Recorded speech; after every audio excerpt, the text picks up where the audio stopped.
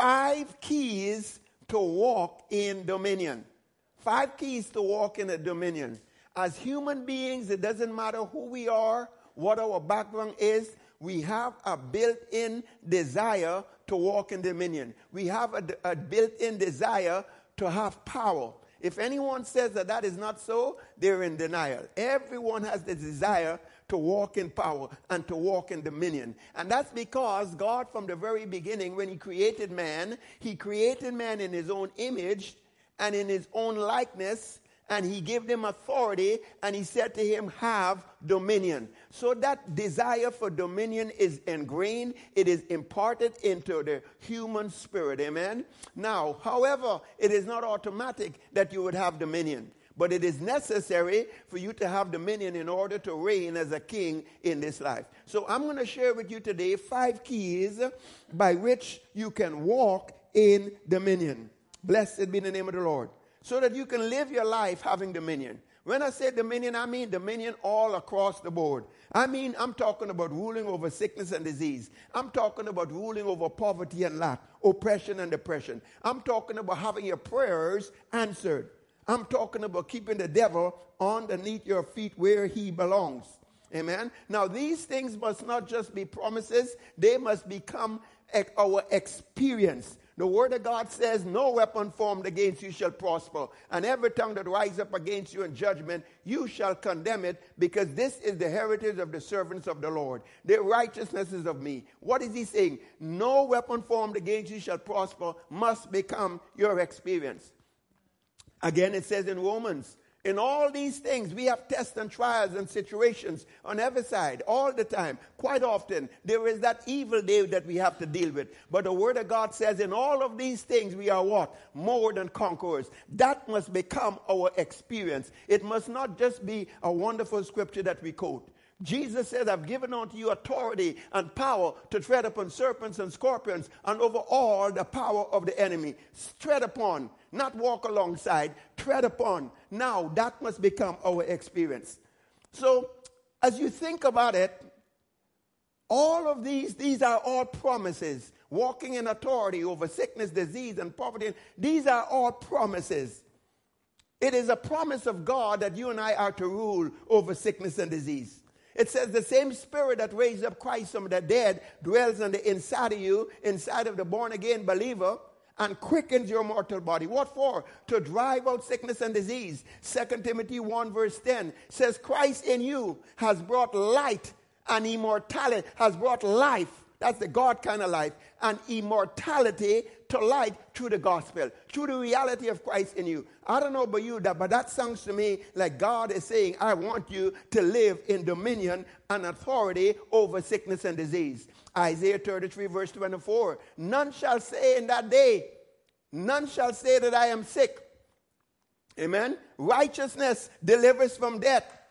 And on and on. These are promises, but these are promises that we need to see fulfilled. God says, I will bless your water, and I will bless your bread, and I will take sicknesses away from the midst of you.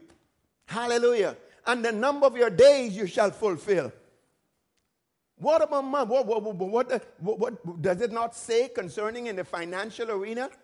You know the grace of the Lord Jesus, that even though he was rich, yet for your sakes he became poor. Why? That you through his poverty might be made rich. Does it not say that, behold, I've given you power? I've given you the power to get wealth. Deuteronomy 8 verse 18. I will cause all grace to abound towards you, so that you might have all sufficiency, all your needs met. Does it not say that I am the Lord thy God, and I want to give you the treasures of darkness and the hidden riches of secret places? Does it not say in Psalms 112 and verse 3 that wealth and riches shall be in his house? Now, I realize that for many of us, that may not be our experience. However, that is the word of God. That is the promise of God. That is God's desire for you and I. Question is, what is necessary so that these do not remain just as promises, but that they become our experience? And it is to that end that I want to share with you today 5 keys by which you can have dominion. And then again, what about oppression and depression? Glory to God. It says in Romans chapter 15 verse 13 that the God of all hope will fill you with all joy and peace in believing, that you might abound in hope through the power of the Holy Ghost. When you are full of joy and you are full of peace and you are abounding in hope, there is no room left for oppression and depression. It really is that simple. In righteousness you shall be established, and be far from oppression, because you shall not fear. Even though you don't see, even though it might not be experiential, yet you rejoice with joy unspeakable and full of glory, receiving the end of your faith, the salvation of your soul. What am I saying? These things are real, but they need to become your experience. Prayer is being answered. God said he's rich unto all them that call upon his name. The word of God says, call upon me, and I'm going to answer you, and I'm going to show you great and mighty things that you knew not of. What am I saying? All of these things are saying, oh, how wonderful, how glorious, how precious are the promises of God. But they are for the purpose that we might take possession of our inheritance and have dominion. Blessed be the name of the Lord. Hallelujah. Now, so it really begs you to ask the question, if this is not my experience, then why not? And what is required for it to become my experience? What is required that these promises might be fulfilled? Well, the scripture says in 2 Corinthians 1 verse 20, where it says, all the promises of God in Christ, they are yes and amen. All the promises in Christ are yes and amen. By these promises, you can partake of that divine nature. Why are we given these promises? To take a hold of God's divine nature. And God's divine nature is one of dominion. It's one of sufficiency. But why? Why? What is the hindrance? All these promises are yes and amen. Period. No. In Christ. In Christ. In Christ. That's the key. In Christ. That is the key. Hallelujah.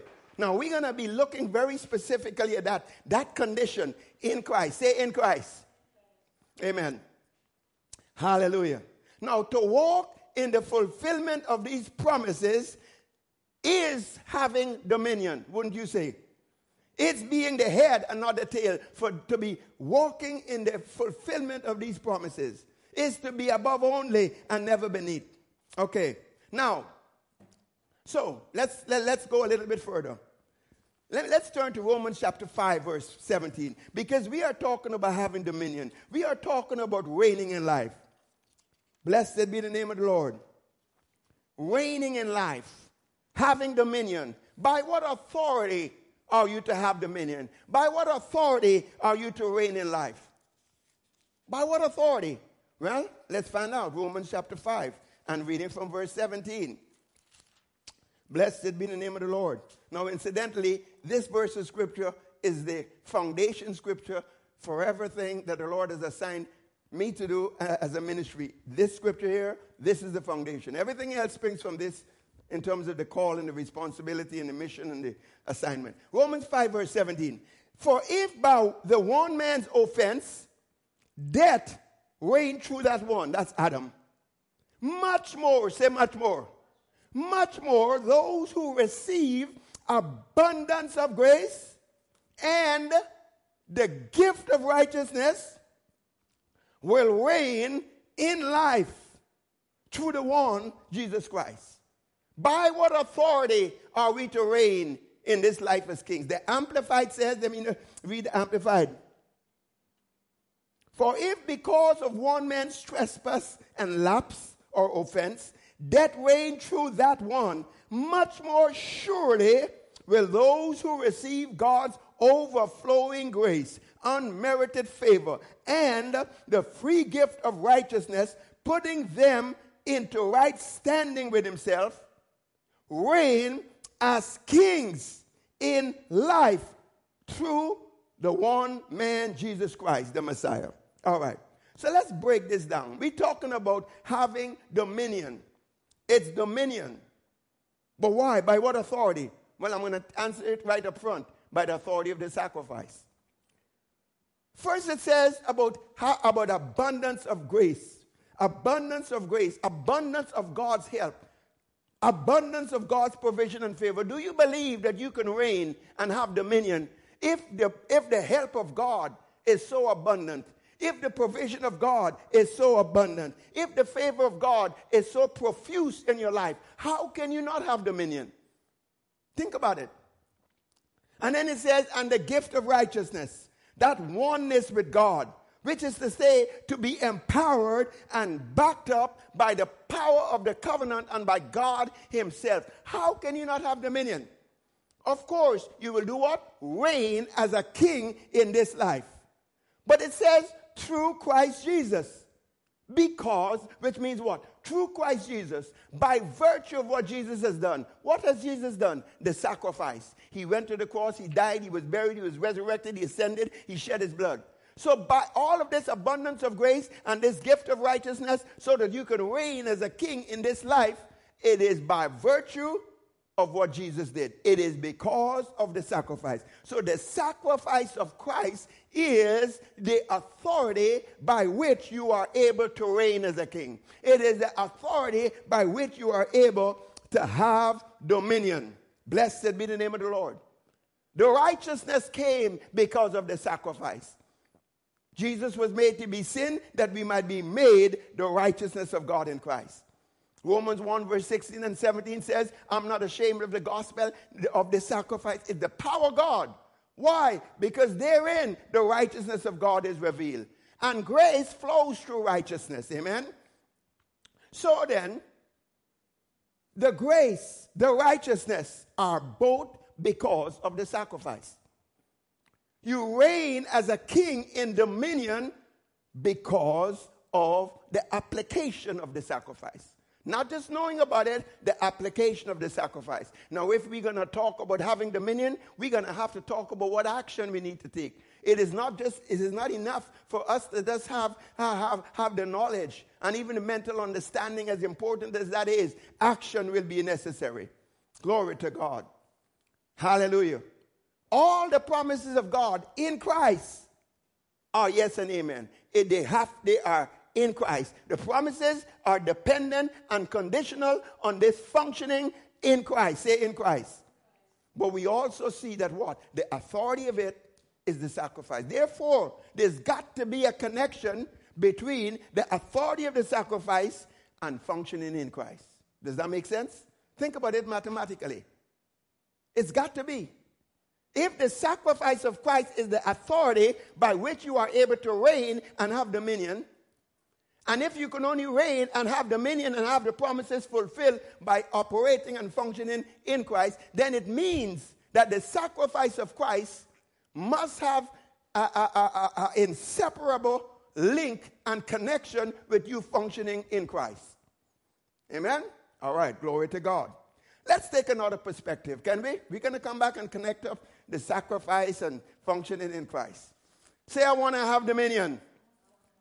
Say, I was born to have dominion. I was born to be a king. Glory to God. Hallelujah. Amen. All right, Genesis chapter 1. It's the truth. Genesis chapter 1, let's read a few verses. This is another perspective, same objective, another perspective. Let's go back to the beginning. Genesis chapter 1, reading from verse 26. Then God said, let us, Father, Son, and Holy Ghost, the Trinity, let us make man in our image. Say our image. According to our likeness. Say our likeness. And let them have dominion. Who is the them? The ones that are in his image and likeness. Does that make sense? All right. And let them have dominion over the fish of the sea, over the birds of the air, the cattle, and over all the earth, and over every creeping thing that creeps on the earth. So God created man in his own image. In the image of God, he created him. Male and female, he created them. Then God blessed them. And God said to them, them who? The ones in his image and in his likeness. To the ones in his image and his likeness, he says, be fruitful, multiply, fill the earth, subdue it, have dominion. The point I'm making here is this. When we look at the very, very beginning, you will see that this dominion was directly connected to them being in God's image and in God's likeness. All right? So, let's begin to unravel this. All right, we got to do some detective work here. Amen? I'm searching, researching. I got to have dominion. Say, I got to have dominion. I was born to be a king. All right. So we have some clues. So key number one. So here are the 5 keys to have dominion. Key number 1, God's image. What do you mean God's image? Well, if you go into the Hebrew and all of that, it's talking about God's nature. God's nature. What's God's nature? God is love. God is righteous. God is holy. Now, Adam lost all of that in the fall. This nature of God is what we call the glory of God. And when Adam sinned, all sinned and fell short of the glory of God. He was separated from that nature of God and the glory of God that was necessary to have dominion. No wonder we find ourselves running from a dog, right? And scared of a snake. And running away, and we dare not mess with a lion. Because we were supposed to have dominion, but it required what? Image. Likeness. All right. But guess what? We've been born again. And by virtue of the sacrifice, you and I now have God's image. Ye are of God, little children. What does that mean? You're born of him. You have his DNA. He's given unto you great and precious promises that by these you might be a partaker of what? His divine nature. You've got his divine nature. 1 John 5:13, these things I've written unto you that believe in the name of the Son of God, that you might know what? That you have eternal life, that you have that divine nature. Now it is sad that John had to remind the believers that believe in the name of Jesus and to tell them, hey look, hey guys, you've got eternal life. In other words, it's as if they had eternal life, but they didn't have that conscious awareness. And that is very much the way it is today. Many believers just do not have that conscious awareness. Their thinking is not permeated with the reality of the fact that God lives on the inside of them and that they have his nature. God so loved the world that he what? Sacrificed his son. Why? So that you might have what? Eternal life.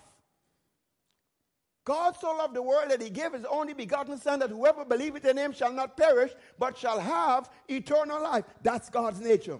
So the nature of God, the essence of his being, in and of itself is dominion. Love, which is the nature of God, never fails. Righteousness, the kingdom of God is activated by righteousness. Righteousness delivers.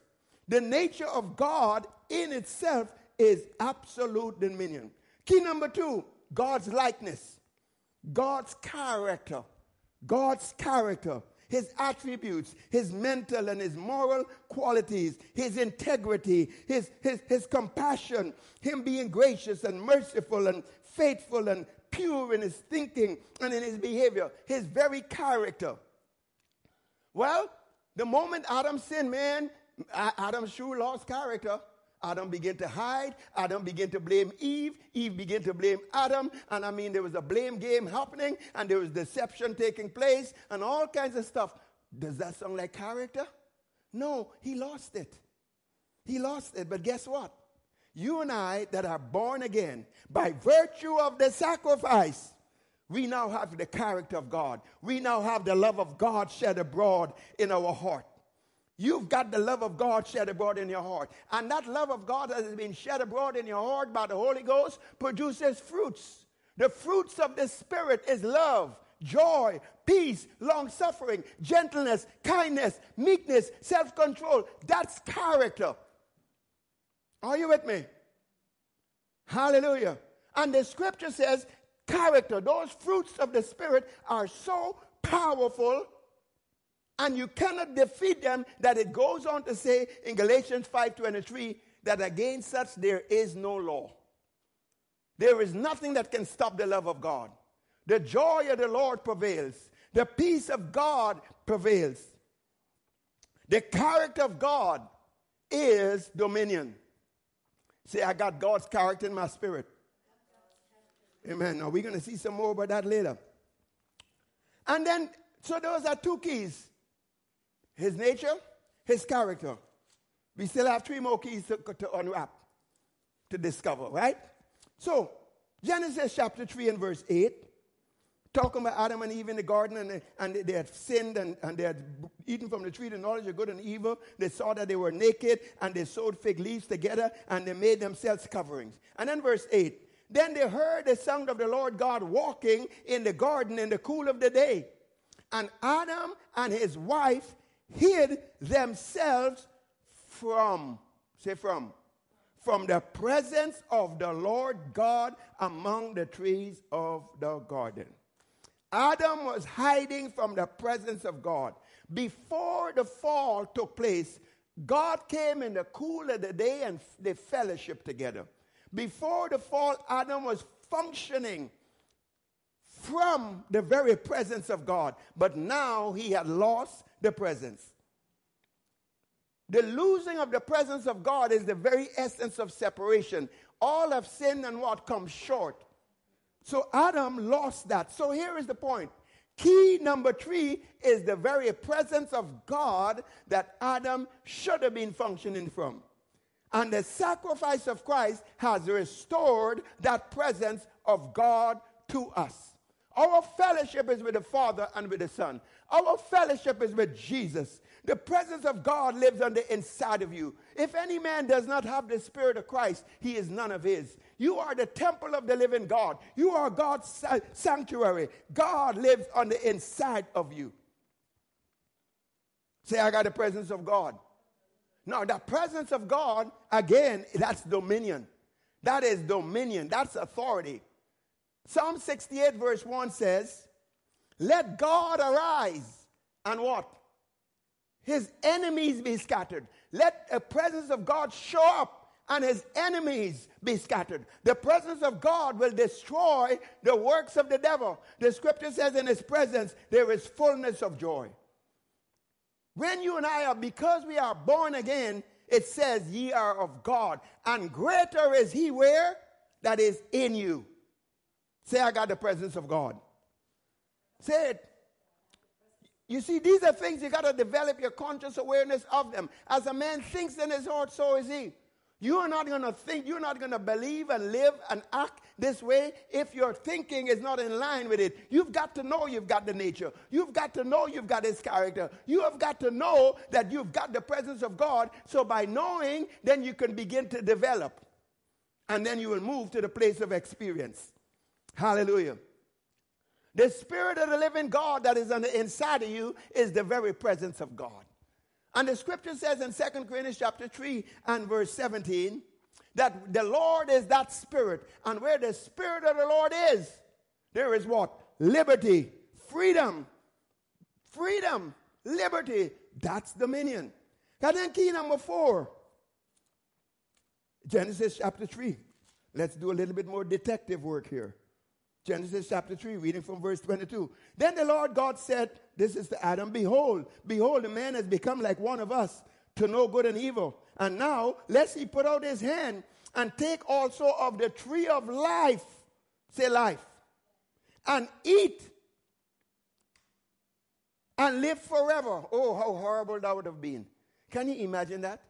If Adam, after he became sin, after he took that sin nature, after all that murder, all that adultery, all of that rape, all of that, what are those things they do? What is that thing? Anyway, all that pedophilia, every horrible thing, every wicked thing that a human being could do, all of that was in his spirit when he sinned. And can you imagine if with all of that there, trying to find expression, he was allowed to eat from that tree of life and live forever in that state where there was no chance of redemption.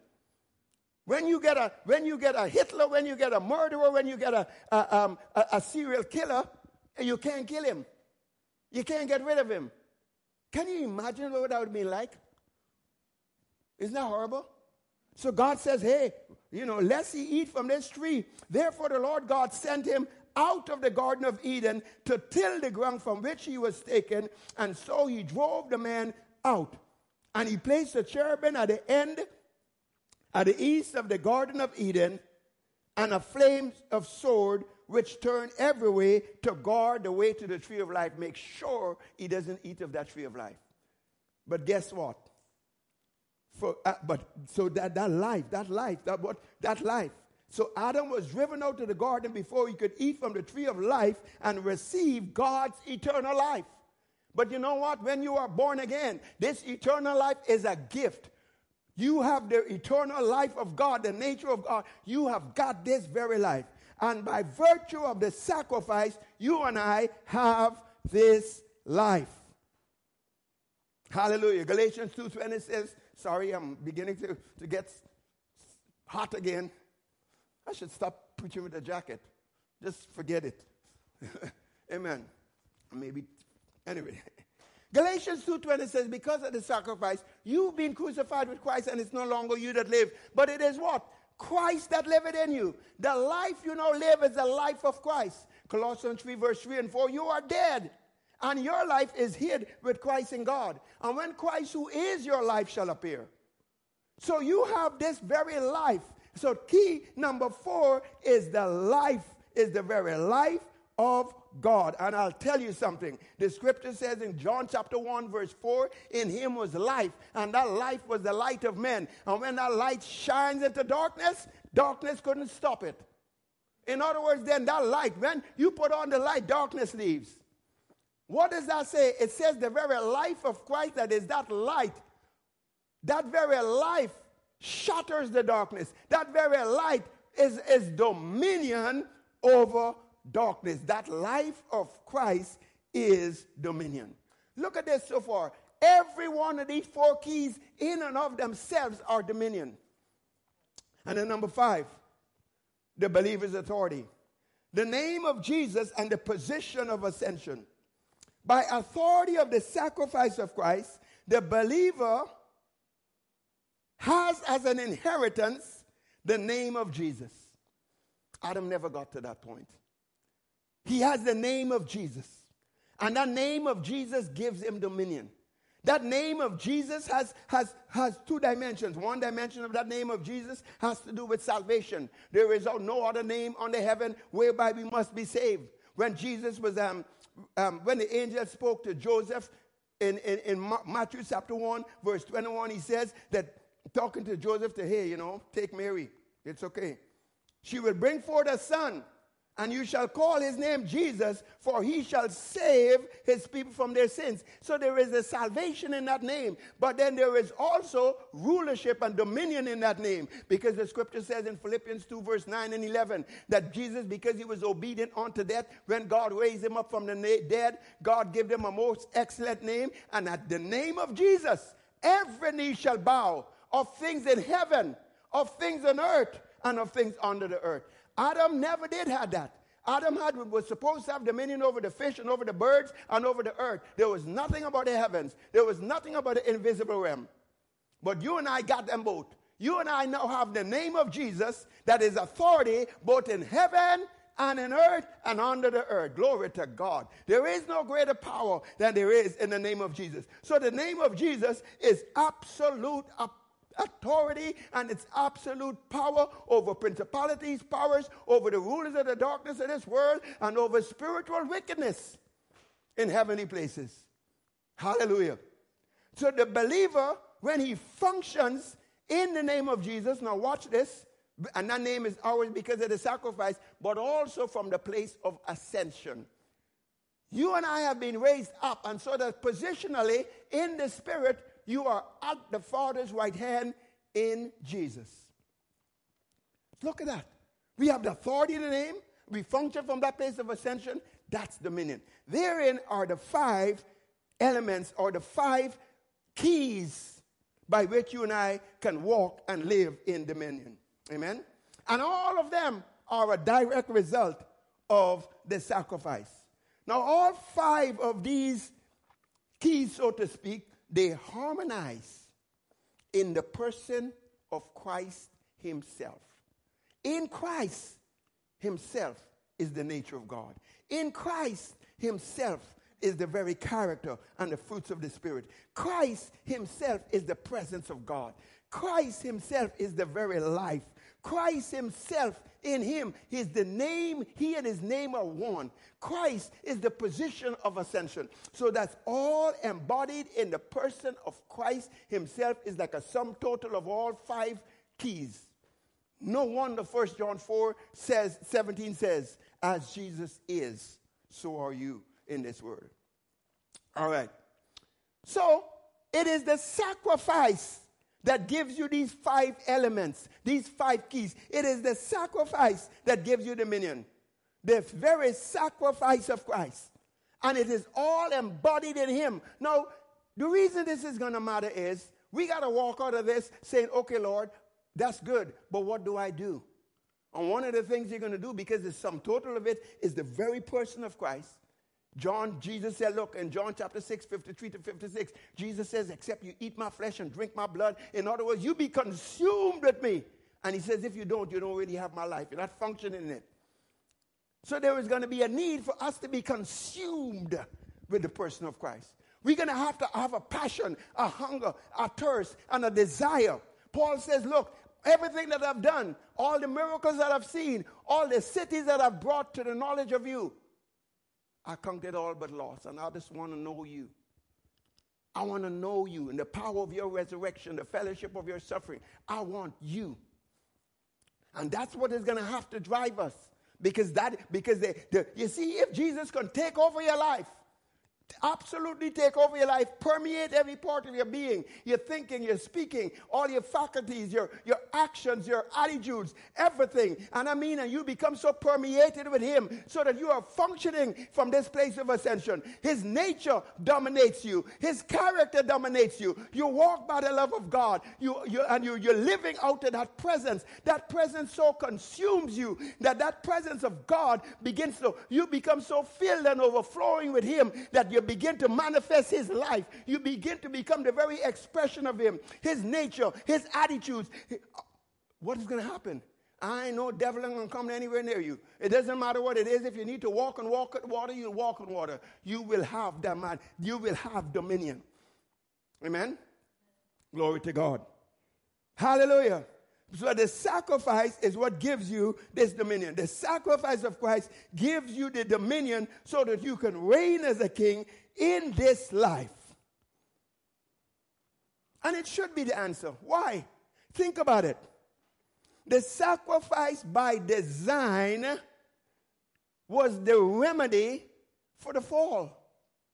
It was the remedy for the fall and the consequences that came from Adam's fall. The sacrifice was the means to remedy all of that mess and to cause it to be possible, for it to be possible that it would be as if sin and the fall never took place. The sacrifice gives you the image of God, gives you the nature, gives you all of it.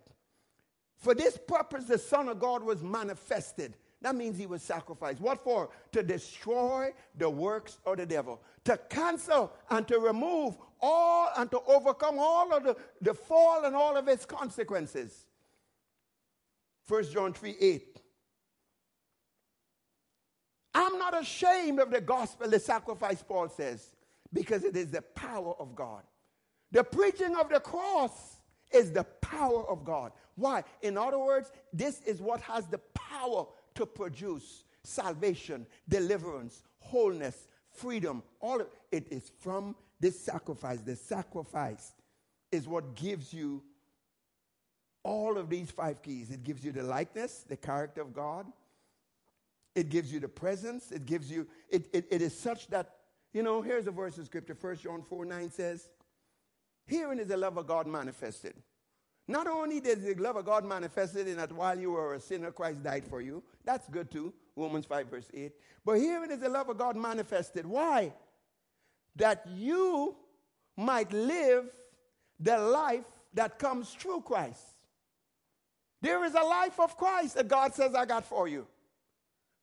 And Jesus didn't just die to get you saved and to get your sins forgiven. That's good. And to get you a plane ticket to heaven. That's good. But God says, herein is a manifestation of my love and why it is I give you my son.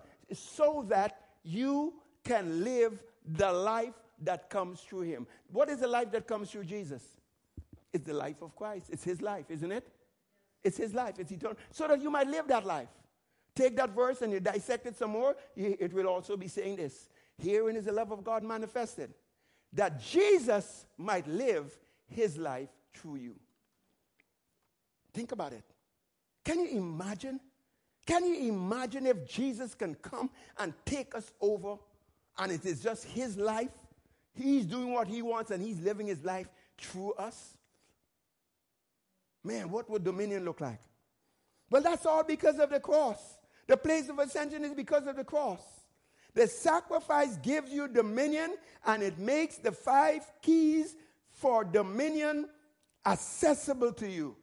And it will cause you, not only does it make the 5 keys accessible to you, as we're going to look at the how-to in a minute, but it will also cause you to become functional and established in these 5 keys. All right? So, now, how then do we apply, because I am saying that the sacrifice makes these 5 keys available to you, but I am also saying that by the application of the sacrifice, it will cause you to function in them correctly and become established, anchored in them, all right? So let's deal with it. First of all, in a very general sense, because what we want to look at is there's 8 elements of the sacrifice, and we want to look at, as time allows, the 8 elements of the sacrifice and how these 8 elements of the sacrifice applied can cause you to be established in the 5 keys of having dominion. That's what we want to do. All right? Now, when are we talking about the 8 elements of the sacrifice, what are we talking about? We're talking about the fact that Jesus died, was buried, resurrected, ascended, and that he shed his blood. We are talking about the fact that when you accept that you were in Christ and that you were crucified with Christ, number 1, buried with him, resurrected with him, ascended with him, and you were washed by his blood. And because you've accepted Jesus as Savior and Lord, then number 6, you have the authority in the name of Jesus. And number 7, you have the life of Christ. And then number 8, you have the word and the promises of God. That's what we're talking about. We're talking about the 8 elements of the sacrifice. Death, burial, resurrection, ascension, his blood, his name, his life, and his word. All right. Word or promises. All right. Now, so what we're going to do is look at each of these 5 dominion keys, so to speak, and how do we apply the elements of the sacrifice on it? But now, first of all, let me give you this. Here is a general application. Now, catch this. This is very important. This is a general application. It doesn't matter which of the 8 elements you're dealing with. This is important. These 2 things are necessary and are consistent to the application of each of the 8. Number 1, the power of acknowledgement. You must acknowledge. You got to own it. You got to acknowledge. If we're talking about the nature, you got to acknowledge that I've got that nature. If we're talking about the presence of God, you're going to have to acknowledge. If we're talking that you are ascended with him, you got to acknowledge that I was ascended with him. You've got to acknowledge the truth. Titus 1 verse 1, the last part of that verse says, the acknowledgement of the truth is after godliness. What does that mean? The acknowledgement of the truth is what produces the God kind of life. You shall know the truth, and the truth shall make you free. So the issue of acknowledgement is significant. Doesn't matter what we're dealing with. Philemon 6 says the acknowledgement of every good thing that is in you in Christ will cause your faith to work and produce. All right? That's the first principle that is true across the board. Second principle, you must mix the truth and all these 8 elements and these 5 keys. You must mix it with prayer, fasting, and the word. Now, I know Peter in Acts chapter 6, verse 4, they said we'll give ourselves to the ministry of the word and prayer. I'm adding fasting because fasting just takes prayer up to a higher level and it ought to be part of our life. So we are to mix all of these various principles. Prayer, fasting, and the word of God must become part of your life. What do you mean mix it with prayer and fasting and the word? Prayer and fasting of the word is a practical way in which by which you do faith. Say do faith. It is faith when you're going to operate in those things. And the scripture says in Hebrews 4 verse 2 that the promises of God and the gospel did not profit them, even though they heard it, because they didn't mix it with faith. They didn't mix it with faith. So here God says, hey look, take prayer, take fasting, take hearing and doing and mix the word, and you're going to find yourself operating in faith. All right? And it is of faith that it might be by grace. When God sees it, he says you got a right to it. It's okay. But keep an eye on it. All right? Faith is counted for righteousness. Faith is counted for righteousness, meaning that when God... Okay.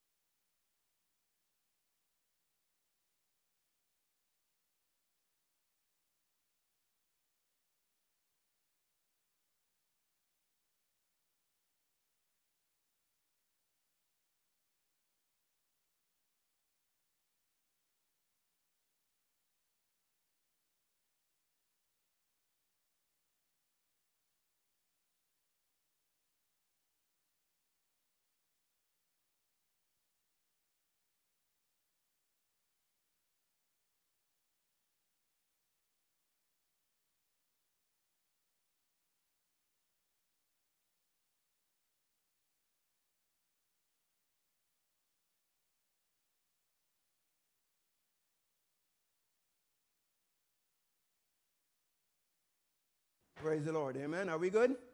Amen. Well, excuse the technology malfunction. My fault. Let's continue. All right. Where were we?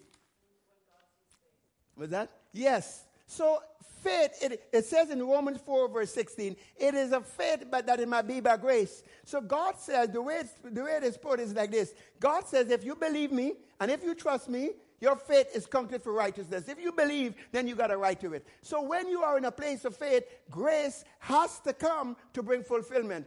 Therefore, Romans 4:16 says, it is a faith that it might be by grace. So that your part and my part is to be in faith. God's part is to bring the grace, bring the provision, bring the anointing, bring whatever is necessary for fulfillment. Amen? All right. So what am I saying? I'm saying that these two basic principles are important across the board. Number one, you must acknowledge whatever the truth is. And then number two, because that's why this is how this stuff works. And then number two, mix it with prayer, fasting, and the word. Amen? All right. Now, let's apply each of these 8 elements and see how these 8 elements of the sacrifice can cause you to be established in each of the keys.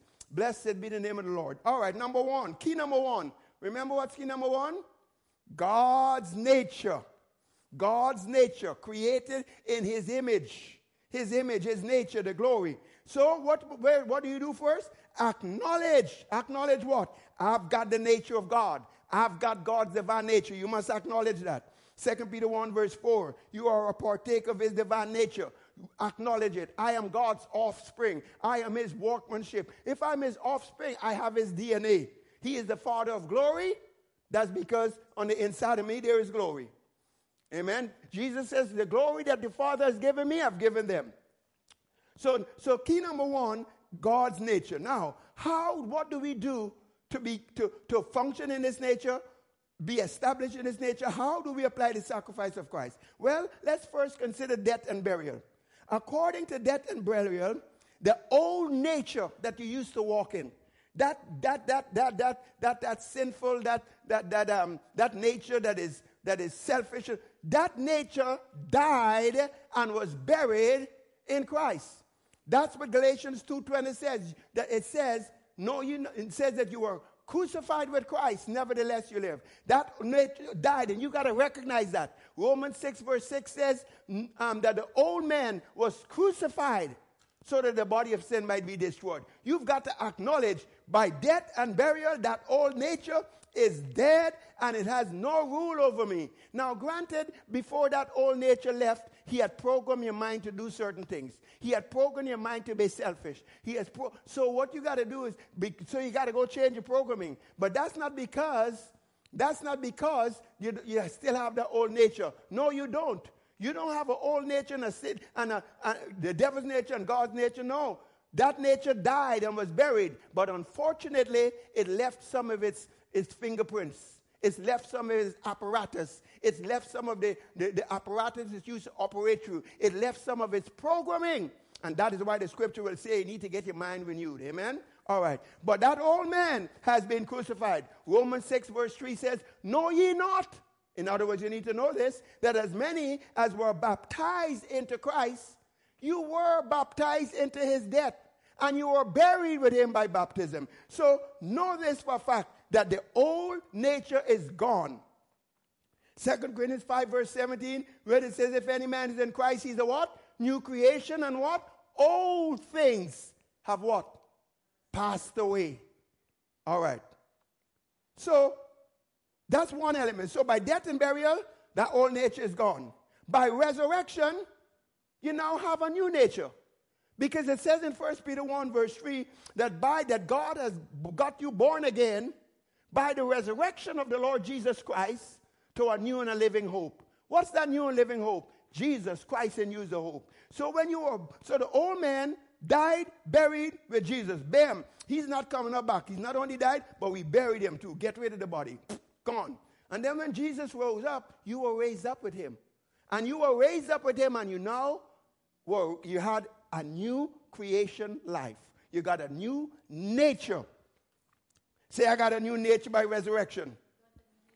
2 Thessalonians 2:14 says, God has called you by our gospel, which is the sacrifice, for the obtaining of the glory of our Lord Jesus. The glory is the nature. The glory is the nature. Hebrews 2:10, Jesus came to bring many sons to glory. So by resurrection, you've got this new nature. By death and burial, old nature gone. And by the blood you've been reconciled and you've been brought into righteousness. Romans 5:9 says here, it calls it justification. You are one with Jesus. Now if you're one with him, and this is the vine, and you are the branch, and the vine and the branch are one, then guess what? The same sap that is in the vine is in the branch. The nature that is in the vine is in the branch. The DNA that is in the vine is in the branch. Say, I got his DNA. I've got God's nature. Amen? But again, you've got to acknowledge that. If you don't acknowledge it, then you're not going to move to the place where it becomes a working faith within you. And then another element of this nature that you have is the fact that you have the life of Christ. You have the very life of Christ, which is the nature of God. 1 John 5:11-12 says, this is the testimony that God has given unto us, eternal life. And the life is in his Son. And he who has the Son has life. Unfortunately, or fortunately, he who does not have the Son does not have life. That's why you must be born again. Because the only way you're going to get a life of Christ got to come and live on the inside of you. He who has the Son has that life. So here we are. We've got the nature of God. We've got this nature. By death and burial, old nature gone. By resurrection, we've got a new nature. By the blood, we've become one with him. And then by the very life of Christ, that nature is imparted to us. So, and that's why it would say in Ephesians 4:24, put on a new man who is created in righteousness and true holiness. That's the nature. That's the nature of your born-again spirit. But so, why is it important to acknowledge it? Because you've got to develop in this conscious awareness. This conscious awareness of these things. And in order, whether it be on the nature or whatever else, you got to develop that consciousness. And that comes by confessing. That comes by meditating. That comes by praying. That comes by fasting. That comes by eating and feeding on the Word of God. The Word was found and I ate it. And it was a joy and a rejoicing to my soul. The scripture says, awake to righteousness. That means what? Develop that conscious awareness of this oneness of this nature. Amen? All right, key number 2, God's character. God's character, his likeness. Again, same thing. You must acknowledge I've got God's character. You must acknowledge that God has placed his desires inside of me. Scripture says, listen to the scripture. Philippians 2 verse 13 says, God the Holy Ghost works in you to will and to do his good pleasure. God gives you the desires of your heart. It comes from him. It says in Romans 7 verse 22 that you delight in the law of God after the inner man. In other words, your spirit man just loves God. And he loves whatever God loves. Your spirit man full of joy. Your spirit man, he full of forgiveness. Your spirit man he has got the very character of God. Now I know he has to work it out to the outside, but that's how it is. Say, I got God's character in my spirit. So by death and burial, what happened? Here is the character that is not God, is what is called the works of the flesh. The works of the flesh are these: lying, stealing, anger, wrath, uncleanness, fornication, this, that. All those are, not taking responsibility. All of these other things. Those are the works of the flesh. But guess what? Oh no, I better hold off on that. Those are all the works of the flesh. Now, by death and burial, you have become dead to the works of the flesh. Dead to the works of the flesh. Galatians 5:24 says, they that belong to Christ, if you're born again, you belong to Christ, have crucified the flesh with its affections and lusts. I really believe that even the application of that verse of scripture, Galatians 5:24, can deliver you from any kind of addiction and bondage. If you're suffering from some cigarette addiction or some pornographic addiction or some alcohol addiction, just declare day and night, I belong to Jesus and I have crucified the flesh with its affections and lusts. I am dead to that addiction. That addiction has no authority over me. You talk like that, believe like that. Man, you're going to wake up one day and bam, that desire for cigarette or whatever it is will just disappear. Because the word will become flesh on the inside of you. And that word, as it moves to faith, God will supply the grace and bring fulfillment. Amen? And it will save you a whole lot of therapy. Amen?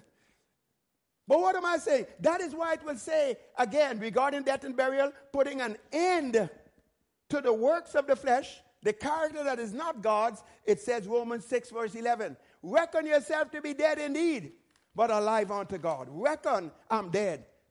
This is over. All right, resurrection. By resurrection, you were born again to an inheritance.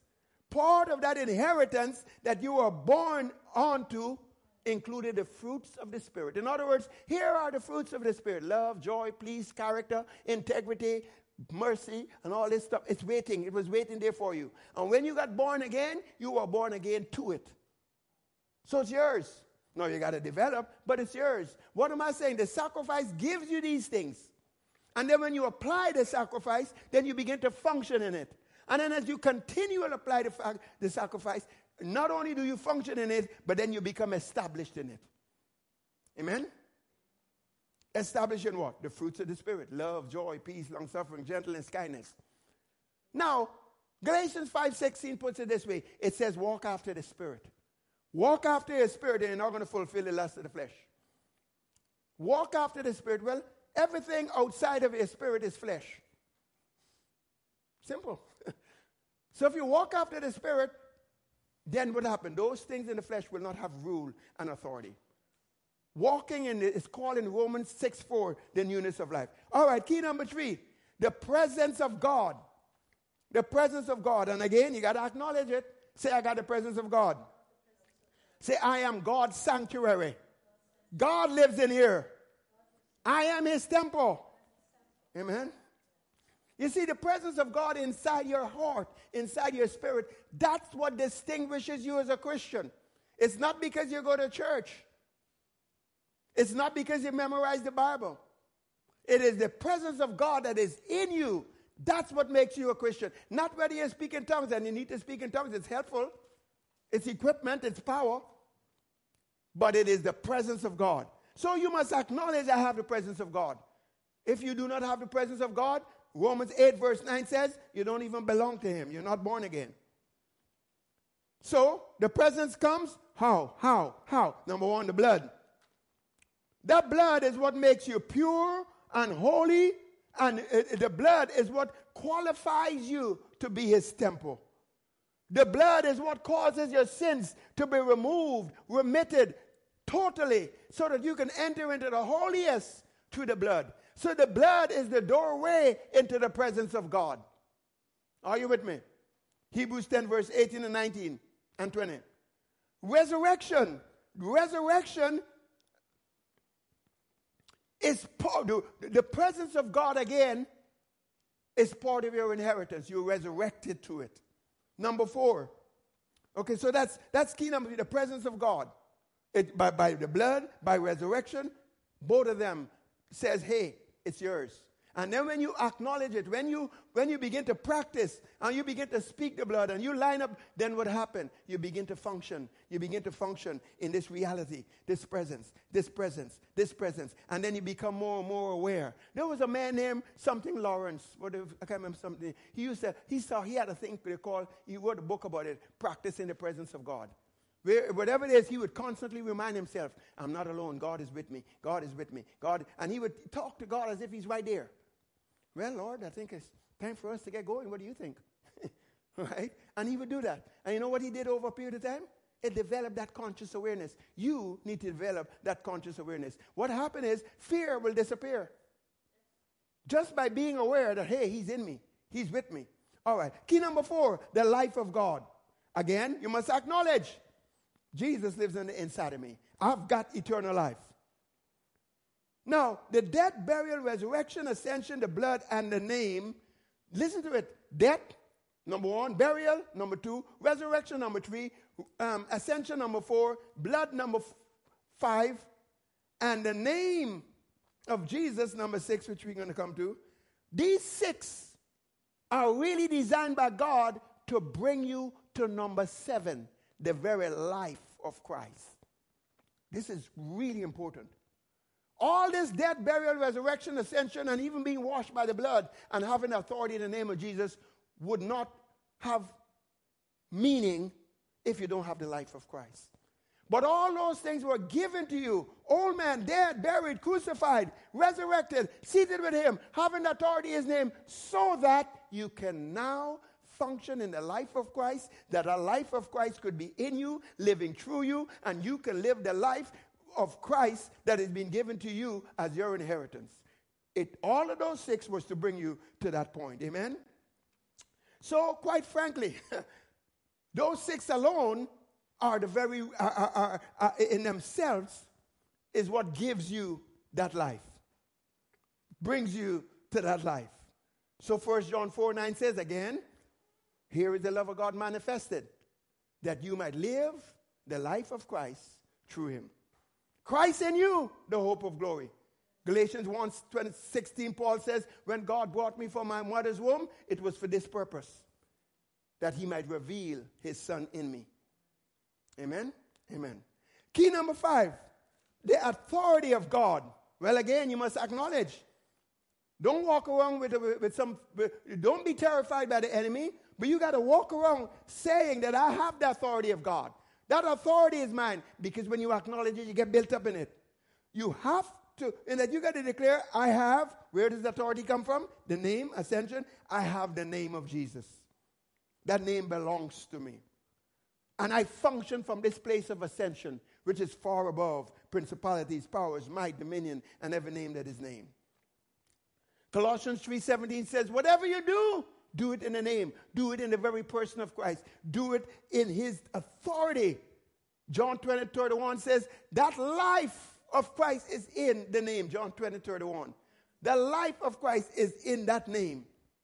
The name is the means by which you have this authority. It comes from that name. Jesus says, all power has been given unto me both in heaven and on earth. Go in my name. That's in the name. And where does it function from? Ascension. Ephesians 2:6 says that you were raised up together with Christ. And you were made to sit together with him. Where? In heavenly places. Where? Far above principalities, powers, might, dominion, and every name that is named. Amen? So, we are to develop and become proficient in the authority, in functioning in this oneness, in functioning in this name, in functioning from this ascension, living like you really are the Son of God with authority. Romans 10 verse 6 to 8 says, this is how the righteousness of faith speaks. This is how you operate when you're operating in oneness with God. It says, you don't say, Jesus, could you come down?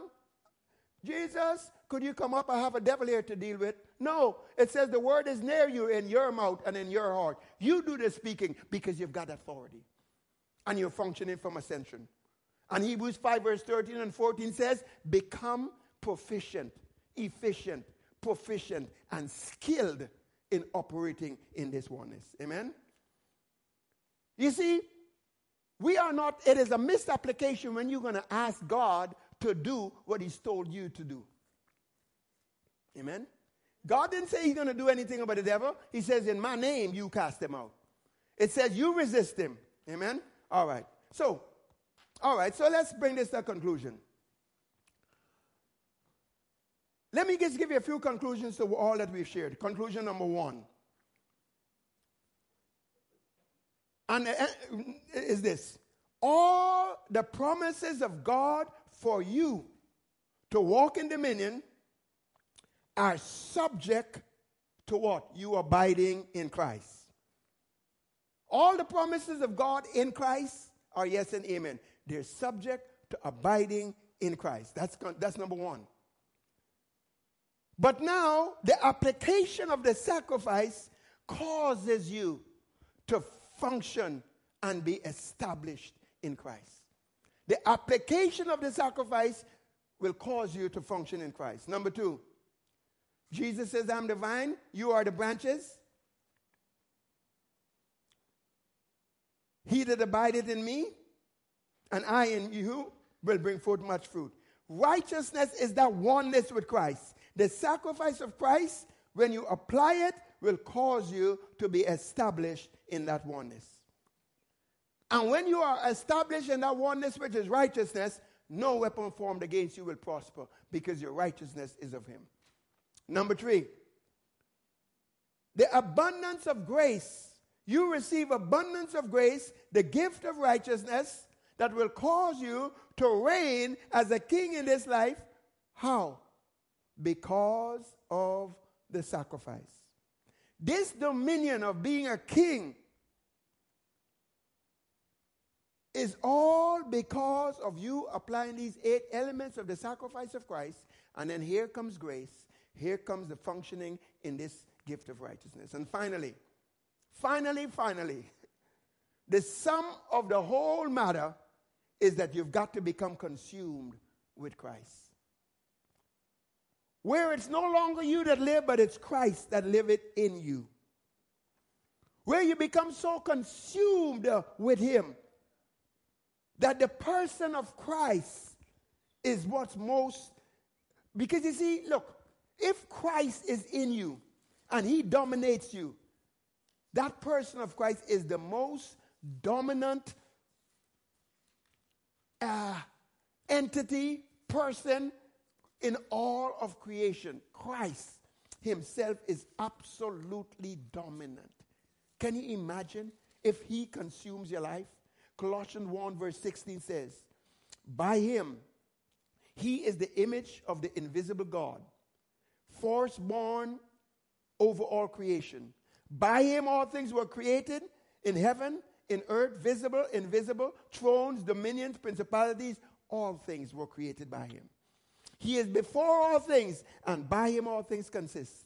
He is the head of the body of the church, who is the beginning, the firstborn from the dead, that in all things he may have the preeminence. What does that mean?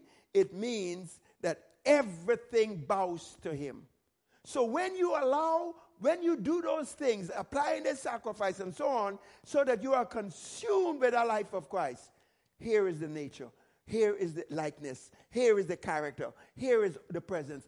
And that very life of Christ is what causes the complete rule and dominion. The scripture says, put on the Lord Jesus Christ and make no provision for the flesh, the stuff outside his spirit. Be consumed with Christ. Jesus says, except you eat my flesh and drink my blood, you can't have my life. Paul said, regardless of all that has happened, all that I've accomplished, I am pressing for the mark, for the prize of the high calling of God. I want to know him. I want to win Christ. I want to be found in this intimate place and relationship with him. And therefore, Lord, I want to get a hold of that for which God has gotten a hold of me. What? So that I might be so infused with him and he infused with me the reality of this oneness.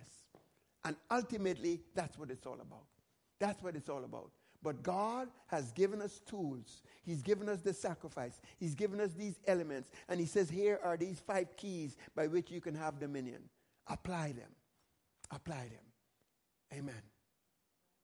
Hallelujah.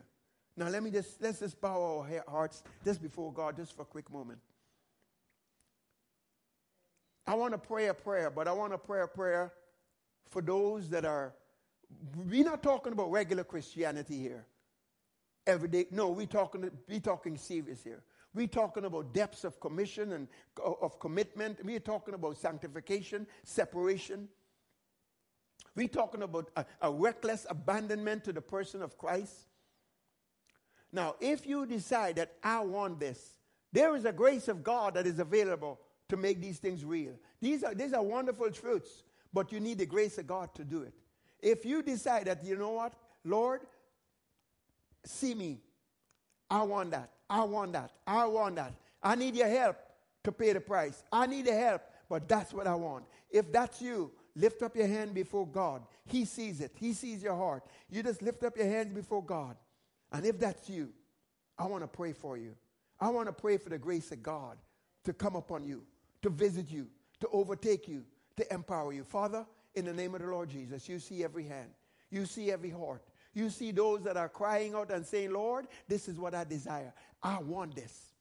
I want to know you. I want to be so filled and overflowing with Christ that I become the very manifestation of him wherever I go. So that I become the very fragrance of Christ. I become the expression of him. Father, I'm praying for every single one that is making that decision right now. And I'm asking that you would give them grace. I'm asking that you would place within them a hunger and a thirst for this righteousness, for this oneness. I'm asking, oh Father God, in the mighty name of Jesus, that you would give them a supernatural release of power and grace to be diligent in the realm of prayer, to be diligent in the word, to be diligent even in this arena of fasting. Father, that they would press in to the kingdom of God, that they would press in to the person of Christ in the mighty name of Jesus. Father, I'm asking that you would grant grace, the grace of sanctification, the grace of hunger, the grace of discipline. In the name of Jesus. The grace of surrender, where they can give everything to you, Lord God. Lord, you said that if they seek you and they search for you with all of their hearts, they're going to find you. Father God, I'm asking that you will cause transformation. I'm asking that you will impart some of these graces to them even right this instant in the name of Jesus. I'm asking that they would have an encounter. I believe they've had an encounter with truth in this very message today, but let them have an encounter with the person of Christ, with the person of the Holy Ghost, with your very presence. Father, grant it in the mighty name of Jesus. And we give you thanks, we give you praise, we give you glory, we give you honor.